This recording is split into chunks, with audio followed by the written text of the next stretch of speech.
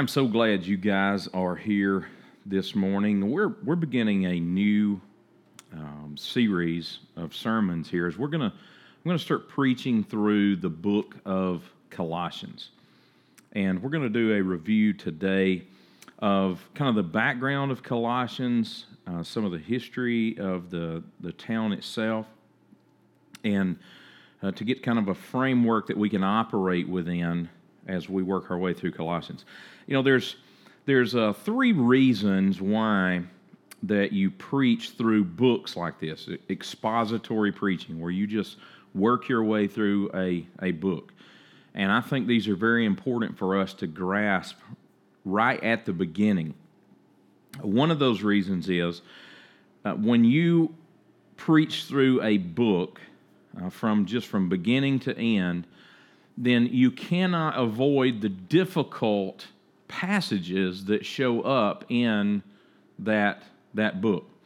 A lot of times it's very easy for ministers, if they know that there is a topic that is a little controversial, maybe it's showing up in society at the moment, maybe it's something that is a hot topic, then they'll stay away from those things. If they're concerned that it maybe affects people within their local church, then they'll stay away from that topic.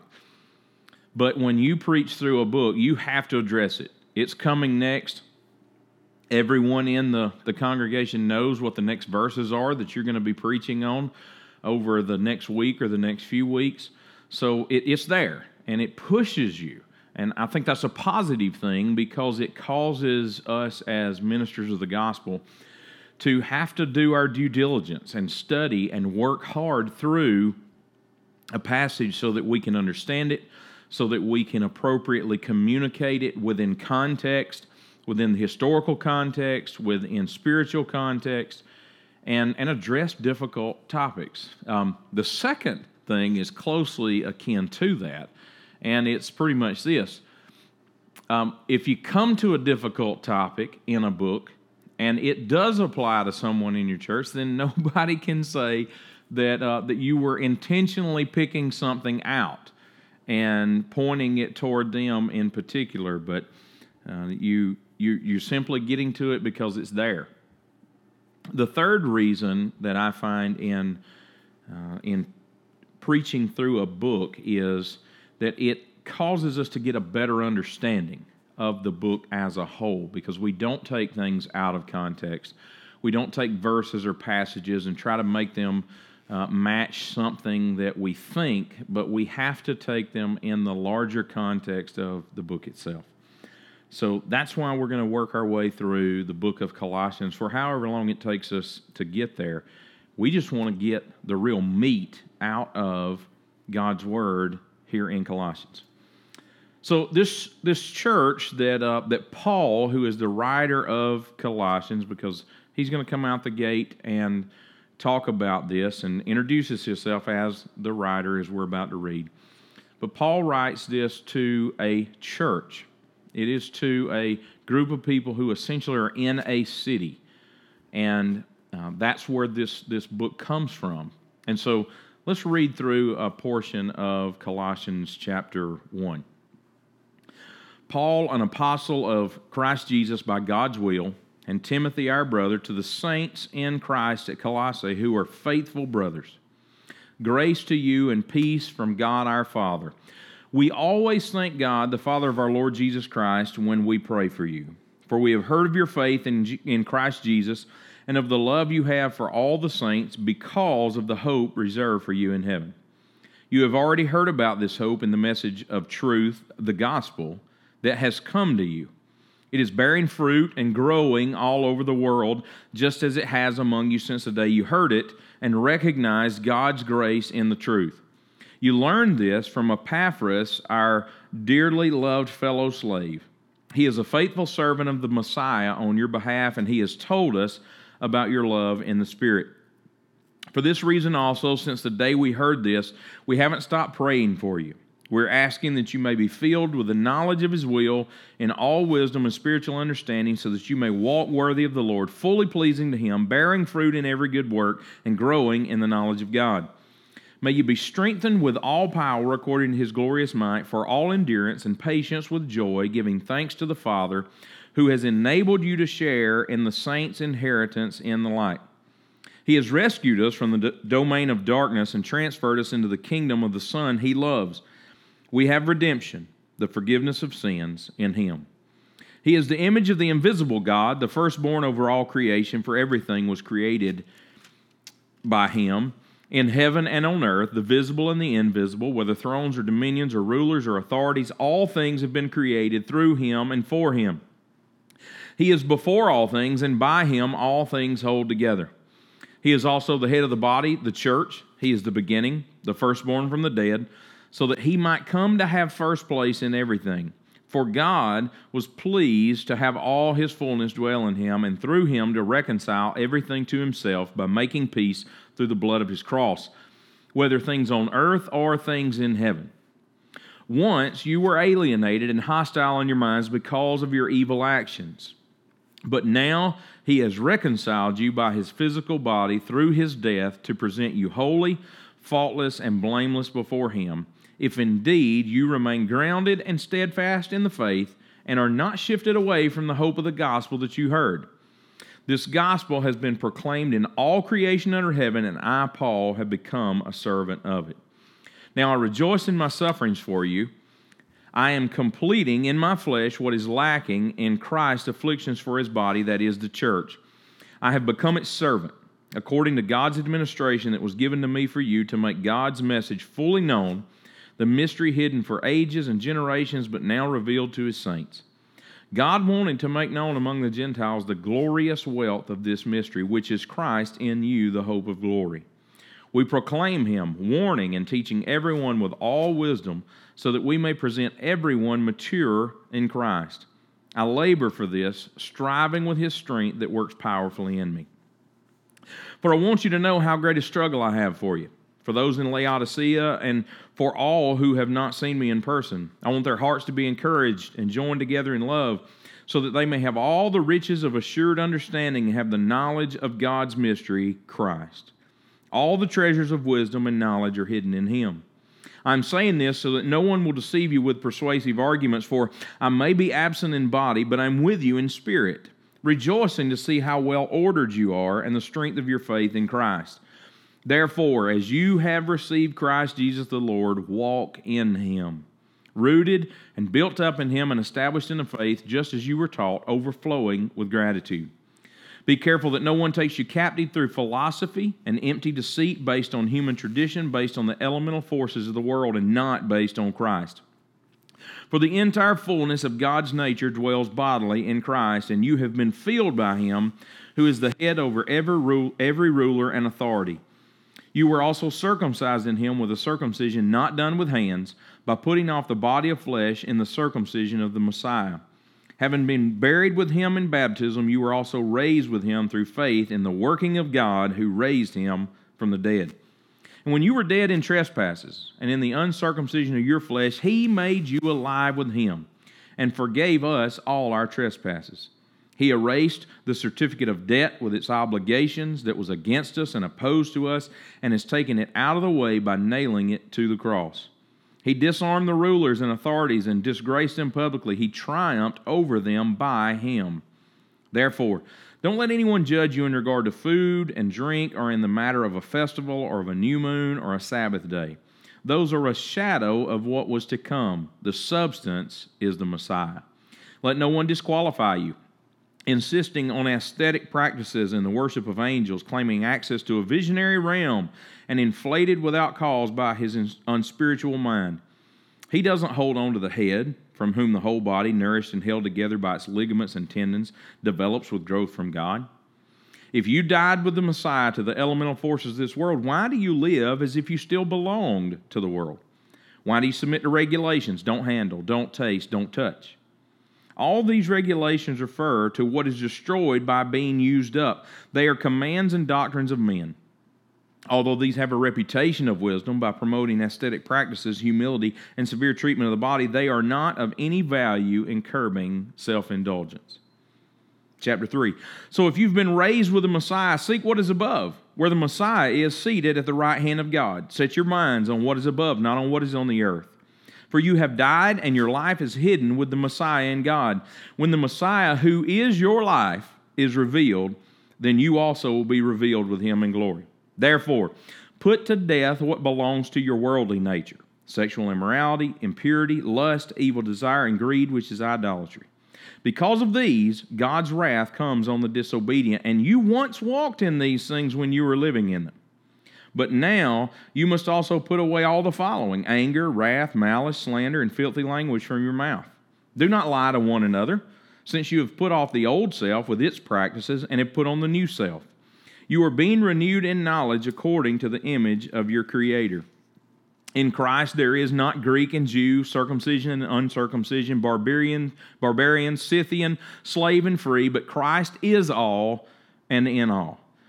Therefore, God's chosen ones, holy and loved, put on heartfelt compassion, kindness, humility, gentleness, and patience, accepting one another and forgiving one another, if anyone has a complaint against another. Just as the Lord has forgiven you, so you must also forgive. Above all, put on love, the perfect bond of unity. And let the peace of the Messiah, to which you were also called in one body, control your hearts. Be thankful. Let the message about the Messiah dwell richly among you, teaching and admonishing one another in all wisdom, and singing psalms, hymns, and spiritual songs with gratitude in your hearts to God. And whatever you do, in word or in deed, do everything in the name of the Lord Jesus, giving thanks to God the Father through him. Wives, be submissive to your husbands as is fitting in the Lord. Husbands, love your wives and don't be bitter toward them. Children, obey your parents in everything, for this pleases the Lord. Fathers, do not exasperate your children so they won't become discouraged. Slaves, obey your human masters in everything. Don't work only while being watched in order to please men, but work wholeheartedly, fearing the Lord. Whatever you do, do it enthusiastically as something done for the Lord and not for men, knowing that you will receive the reward of an inheritance from the Lord. You serve the Lord Christ. For the wrongdoer will be paid back for whatever wrong he has done, and there is no favoritism. Final chapter, chapter 4. Masters, supply your slaves with what is right and fair, since you know that you too have a master in heaven. Devote yourselves to prayer. Stay alert in it with thanksgiving. At the same time, pray also for us that God may open a door to us for the message to speak the mystery of the Messiah, for which I am in prison, so that I may reveal it as I am required to speak. Act wisely toward outsiders, making the most of the time. Your speech should always be gracious, seasoned with salt, so that you may know how you should answer each person. Tychicus, our dearly beloved brother, faithful servant, and fellow slave in the Lord, will tell you all the news about me. I've sent him to you for this very purpose, so that you may know how we are, and so that he may encourage your hearts. He is with Onesimus, a faithful and dearly loved brother who is one of you. They will tell you about everything here. Aristarchus, my fellow prisoner, greets you, as does Mark, Barnabas' cousin, concerning whom you have received instructions. If he comes to you, welcome him. And so does Jesus, who is called Justus. These alone of the circumcision are my co-workers for the kingdom of God, and they've been a comfort to me. Epaphras, who is one of you, a slave of Christ Jesus, greets you. He is always contending for you in his prayers, so that you can stand mature and fully assured in everything God wills. For I testify about him that he works hard for you, for those in Laodicea and for those in Hierapolis. Luke, the dearly loved physician, and Demas greet you. Give my greetings to the brothers in Laodicea and to Nympha and to the church in her home. When this letter has been read among you, have it read also in the church of the Laodiceans, and see that you also read the letter from Laodicea. And tell Archippus, pay attention to the ministry you have received in the Lord, so that you can accomplish it. This greeting is in my own hand, Paul. Remember my imprisonment. Grace be with you. All right, so we've just gone through. That's something uncommon. People don't seem to do this as much anymore. We just read an entire book here as part of a sermon. We just read through all of Colossians. Now, that's important because I think when we get the whole picture of what Paul has said, now we can kind of dig back in, but we've seen some things and can understand some things that we're going to talk about from the larger picture that happened later in the book. This city, Colossae, is situated in what we would consider to be modern-day Turkey. It was famous for garments because there was fertile land there. It had large flocks of sheep, so you had access to wool and chalky waters that were around it that were used for dyeing cloth. It's about 100 miles east of Ephesus and about 12 miles from Laodicea. The church was not founded by an apostle. We see that as Paul reminds us that Epaphras is the one who actually started this church. So Paul is giving direction as an apostle to this church that he didn't start, but he is making sure that they have direction when it comes to doctrine and other things. And part of the reason why this is important is that what was happening to this church at this time was that there was some heresy that was going on. There were some teachers who were promoting some false teaching, and very specifically, it was that Christ alone was not sufficient for salvation. There were people that they were worshiping angels, they were focusing on visions, and they were also following ceremonial laws for salvation and sanctification. You'll see him talking in there some about the circumcision. They were intellectual. They were very intellectual. So education part was high. They were deep thinkers and all this, but they were not truly spiritual. Because the reality is we've got to recognize that just because that someone is intellectually stronger than normal about the things, even about religion, does not mean that they are truly spiritual in a godly sense. There are people that have a lot of information and a lot of knowledge about religion, even about Christianity, but yet they're off base because they're not spiritually connected. They're not allowing the Holy Spirit to guide and direct them. They've filled their heads with knowledge, but yet they don't really know how to accurately apply it. So they can end up off in heresy like people were around this. In the opening, we see that Paul refers to saints. He speaks about saints who are in this church, where he says, to the saints in Christ at Colossae. Now, he wasn't addressing some select group of people who were better than other believers, and therefore they equated to saints and sainthood. Rather, Paul's addressing the entire group of believers. He was referring to status. He was referring to spiritual status and not to some degree of holiness that was attained. I'll just be honest with you. I always struggle with hearing people say the phrase, "I'm just a sinner saved by grace." That bothers me because I don't find that to be an actual, I don't find that to truly be a biblical position. We know that Paul recognized himself because of his persecution of the church and all this, that he was the least, and that he, everybody in his mind and his mindset was better than him because he had persecuted and killed people within the body of Christ. But here's the thing. The Bible also tells us that in us coming to Christ, that our old man gets crucified with Christ, and then that we're raised to walk in newness of life. That the old things are passed away, and behold, all things are made new. So it's not a reflection of saying, well, we are saints because of who we are. It is saying that we have been made to be a saint because of what Jesus has done.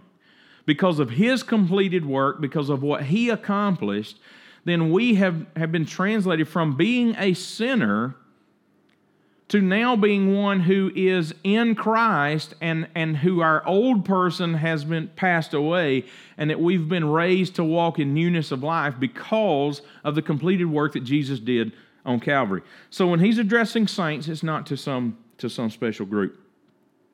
Paul highlights two powerful New Testament themes in this, and one coming out of the gate is the fatherhood of God and in our adoption as His children. The second one is the deity of Christ, which is often referred to as the great Christology that's there in Colossians chapter 1. Now, adoption is a powerful statement. We see this when he talks about, we always thank God, the Father of our Lord Jesus Christ, when we pray for you. He establishes that God is the Father. Now, a lot of times we just go right past that. And even in verse 2, when he says, I'm writing this to you, saints, who are faithful brothers, grace to you and peace from God our Father. The fatherhood of God is powerful and is important because with Him being the Father, then He has the ability to choose to adopt and to bring us into His family. If He is not the Father, if He doesn't have fatherhood, then He can't adopt us in to be His children, and therefore we cannot then receive the inheritance that He, as a father, passes along to His children. So the fatherhood of God and the adoption is important, and then the deity of Christ Jesus, because not only is He the Father, but Jesus is His Son, and Jesus is as much God as the Father is God. Those are core doctrinal beliefs that we have to have established into our hearts. On this theme of adoption, J.I. Packer says this: adoption is the highest privilege that the gospel offers, higher than justification. Adoption is higher because of the richer relationship with God it involves. Now that's a mouthful. That's a mouthful because we say, well, wait a minute, I thought the most powerful thing was then that I was justified. What he says is that there's a richness that comes because someone could justify you and say, okay, I'm going to take away your sins, and it's going to be just as if you had never sinned, and so therefore now you are going to be able to enter into heaven. But God takes that a step further. He moves it beyond you getting free from your debt, and He adopts us into His family. Now, the only way that He chooses to adopt us into His family, because that He is holy and He is perfect and He is pure, is that He has to remove our sin debt then. But He takes that step further and says, not only will I just pay your penalty, but I will make you my child. I will make you my son and my daughter. We also see that there are three things that Paul ends up introducing. He talks about in verses 3, 4, and 5, he introduces this idea. He says, we've heard of your faith, we've heard of your love, and we've heard about the hope that drives your love, because you know about this hope that's reserved for you in heaven. These three graces are something that Paul often brings up when he's writing to churches. In 1 Corinthians chapter 13, verses 13, he says, so now faith, hope, and love abide, these three, but the greatest of these is love. In 1 Thessalonians chapter 1, verse 3, he says, remembering before our God and Father your work of faith, your labor of love, and steadfastness of hope in our Lord Jesus Christ. There's three very powerful foundational graces that Paul mentions, and those are not the only places, but it just showing you three different churches: the church at Corinth, to the church at Thessalonica, and then here we see it to the church at Colossae, where he talks about faith, hope, and love. Faith is important because true faith in Christ justifies believers. Christianity starts here, that we put our faith in Jesus Christ as our Lord and Savior. Romans 5:1 says, therefore, since we have been justified by faith, we have peace with God through our Lord Jesus Christ. And Hebrews 11:6 says, and without faith, it is impossible to please Him, speaking about God. For whoever would draw near to God must believe that He exists and that He rewards those who seek Him. Faith. He says, to the church here at Colossae, he says, we have heard about your faith in Christ Jesus, that you believe.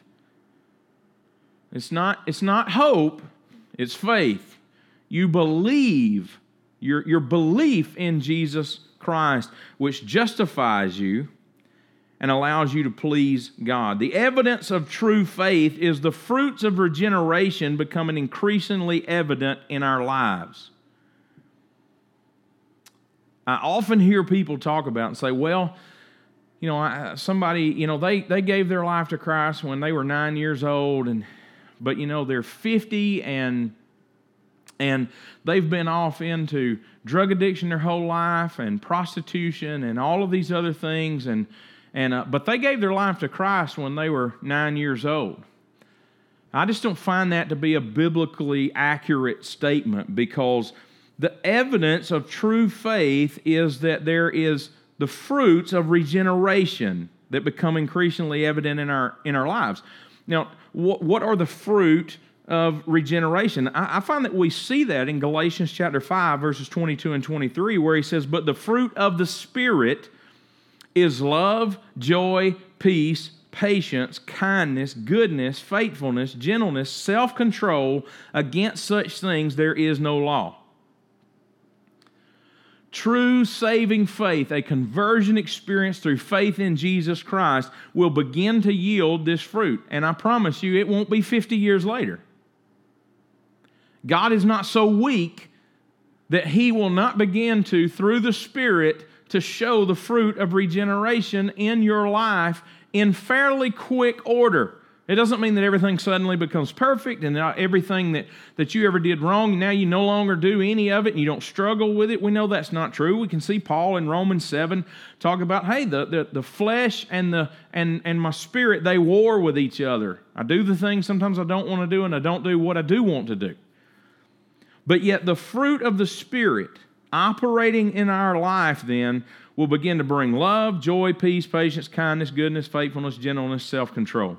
Most of the things that we find ourselves involved in regarding sin are about a lack of self-control. The reason that we end up not demonstrating love is because that we get impatient. We don't demonstrate self-control about things. The reason we don't have joy is because we don't control. We don't exhibit that self-control that says, I need to trust in God. We begin to doubt. We begin to get frustrated. We don't have peace because of that. We don't show kindness because we don't exhibit self-control. Faithfulness then is about discipline. It's about doing what we're supposed to do on a regular basis when we should. That has a lot to do with self-control. But then we see not only faith, we see love. And the love that is being referred to in this grace is not an eros love, which is a romantic love. It's not a phileo love, which is just a brotherly love. It's where we get the name for the city of Philadelphia, the city of brotherly love. Now, this is about an agape love.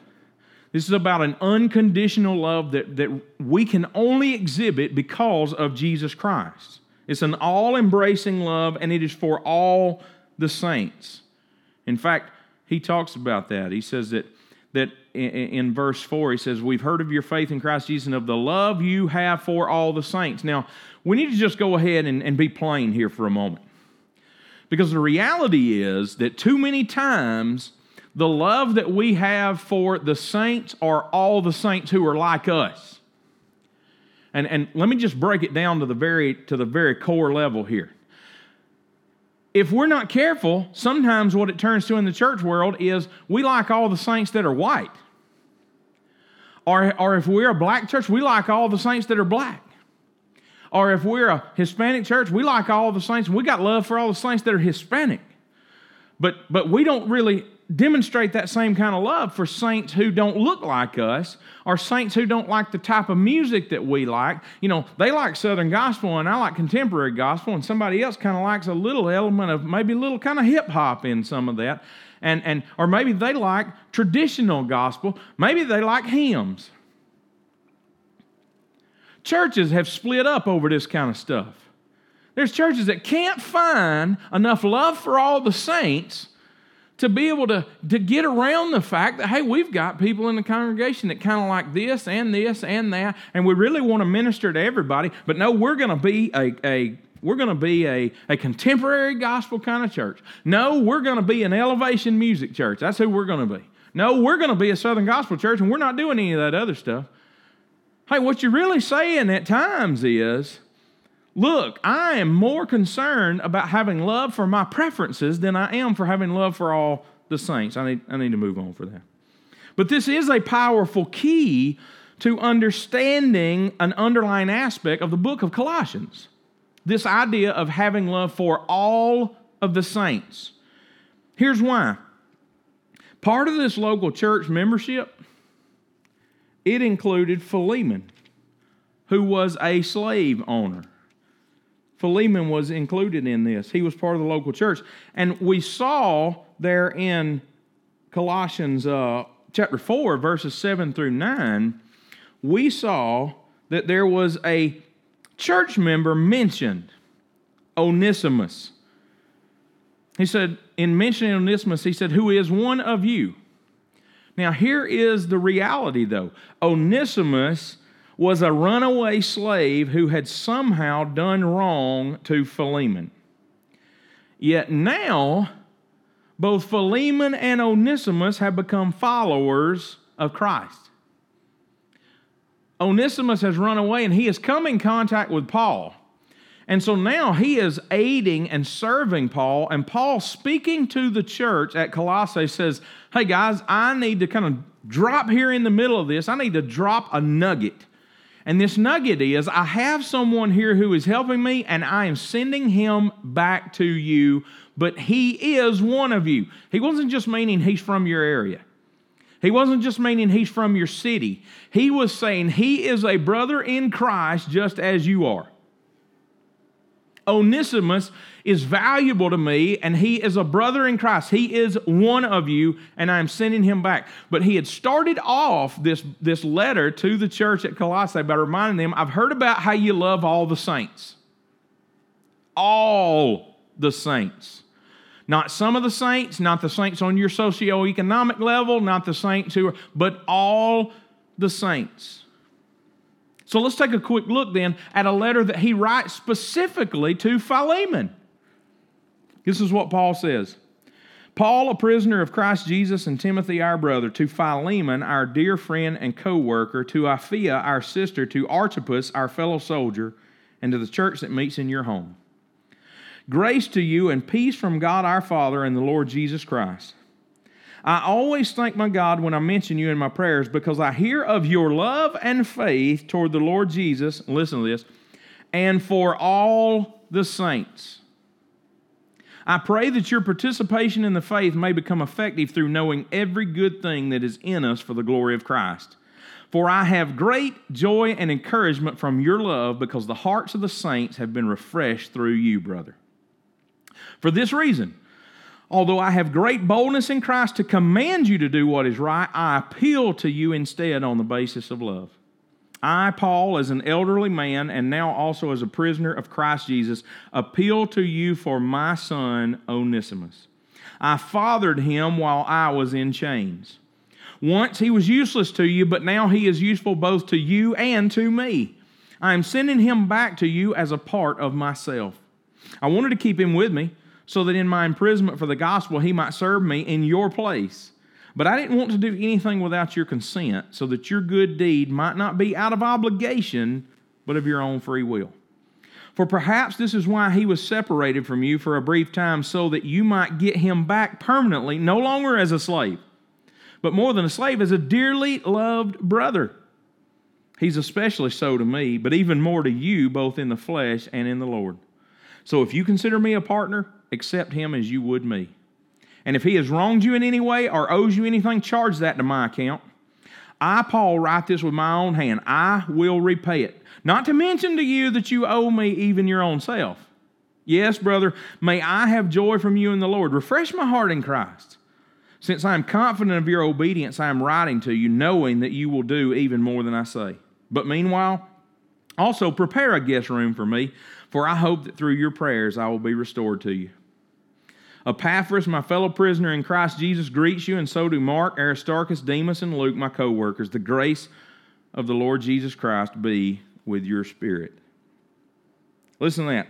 When Paul started speaking about the love that you have for all the saints, he is promoting a very specific lesson that he wants to be understood by Philemon. And he wants the whole church then to see play out. He wants all of them to know, because they know the story, they know exactly what it is that Onesimus has done in wronging Philemon. They're completely clear about whatever has happened. There's nothing that's hidden there. So he wants them to understand then what happens when Jesus Christ changes somebody's heart. Paul goes so far in telling Philemon, he says, look, even though I've been hearing chains, I have spiritually birthed him as a son. I led him to the knowledge of Jesus Christ. Maybe that's why he ran away from the situation that he was in with you, was so that he would come across my path, he would come to know the saving knowledge of Jesus Christ, and that when he comes back to you, he would be a benefit, because he wouldn't only come back to work off his debt or whatever with you, but he would come back as a brother in Jesus Christ. I was reading a commentary by McNaughton, and he said, such love is not restricted to those with whom we have a natural affinity or with whom we gel, but it extends to all the people of God, irrespective of their color, age, temperament, etc. This kind of love, agape, is not confined to one social, ethnic, or cultural group. That is an underlying and powerful message that is going on in this book of Colossians, because it's something that was happening within the church. He was sending Onesimus back, returning him to right what had been done wrong, but sending him back as a follower of Jesus Christ together with him. So we have faith and we have love, we have hope. When Paul refers to hope, he means that Christians have to act always with one eye on the ultimate goal, with one eye on the horizon. In fact, a proper eschatological worldview motivates proper behavior, and that worldview insists that we have a great future. Paul uses that same sort of future eschatological argument in 1 Corinthians 15 to motivate behavior. But here, the hope refers not to subjective hoping, but to the object of hope, which is we're going to be made like Christ in the future by means of resurrection. Paul tells him, he says, look, your hope is already reserved for you in the heavens. And that means that what exists already in promise in heaven will exist one day in reality on earth. Because when Christ returns, he's going to bring the heavenly good things with him, or will cause them to happen when he returns. And in Paul's theology resurrection, eternal life, glory, and the New Jerusalem, resurrection, eternal life, glory, and New Jerusalem are all linked to Christ. And they're linked to his return rather than to dying and going to heaven. See, I think so many times we have made the hope of our future to be about, I can't wait till we get to heaven. Can't wait till we get to heaven. Paul instead is promoting the idea, because this is what he says. He says, I've heard about your faith, and I've heard about the love you have for all the saints because of the hope that is reserved for you in heaven. But what is that hope? What is that hope? That hope is Christ's return. Christ is the key both subjectively and objectively. In fact, in reading by an article by Witherington about the letters to Philemon, Colossians, and Ephesians, this is what Witherington says. He will fulfill the objective hope when he comes, speaking of Christ. But he is already the basis of the Christian's subjective hope. Christ in us is both the foretaste of glory and the solid basis for the hope of human glorification. I mean, there it is. He's not just something that we are subjectively looking forward to. It's right here. He is the object of our hope in the future, but he is causing it to happen in us right now. Christ in us. We get to experience an element of that hope in the here and now, not just, one day when we get to heaven. I think we often miss this, even in old hymns and things like that. It seems that sometimes our focus, and I actually like the song, but we used to sing an old hymn, when we all get to heaven, what a day of rejoicing that will be. Now we get the right part then. When we all see Jesus, we'll sing and shout the victory. See, there's the important thing. Sometimes we just stop in the first part of that and go, when we all get to heaven, what a day of rejoicing that's going to be. I'm going to be running the streets of gold, and I'm going to go through the gates of pearl. Look, all of those things exist. That's all there. But the joy and the beauty of heaven, the hope of glory is Jesus Christ. The hope of glory, the hope that we have is to be in the presence of our Savior and our Lord, Jesus Christ. We're going to stop today here. We're essentially into the middle of verse 5 because of that hope that's reserved for you in heaven. But I want to stop because I want to end this service today by asking you something very simple. Do you have true faith in Christ? Do you have true faith that's evidenced by the fruits of regeneration steadily growing in you? That love, joy, and peace, and kindness, and gentleness, and self-control, those fruit of the Spirit that we see in Galatians 5. Do you have that true faith being evidenced by the fruit steadily growing in you? Do you have a love for all the saints, regardless of their background, their origin, their similarities, or their lack thereof to you? Do you have an eye toward the hope of Christ's returning? Are you therefore living with that as a driving force in your life? See, that's the missing part. If we are looking forward in hope toward Jesus returning, then it should be affecting how we're living today so that we are prepared for His return. Not prepared to earn His favor, not prepared to earn salvation. Those things He gives us as great gifts. But instead so that we could be fully pleasing to Him. That we could be living a life that glorifies Him, that magnifies Him, that lifts Him up, and that He can look at us and say, well done, good and faithful servant. That we're living a life that is affected by the future hope in the here and now. So I just have to ask you, if that's not you, if you look at that and you say, you know what, I don't have the evidence of the fruit of regeneration growing in me. I don't have love for all the saints. If I'm just being honest in myself, I love most saints, but boy, when I see people like that, I don't have love for them. I'm not talking about full agreement with people. I'm talking about, do you have the love of God for people? Or hey, you may be saying to yourself, I have hope, I hope in Christ, but I don't know that I'm living that way all the time. Then I'm going to ask you, if you don't have true faith in Christ, it's evident, then I'm going to ask you, won't you let the Lord become the Savior and the Lord of your life today? Won't you allow Jesus Christ to do that?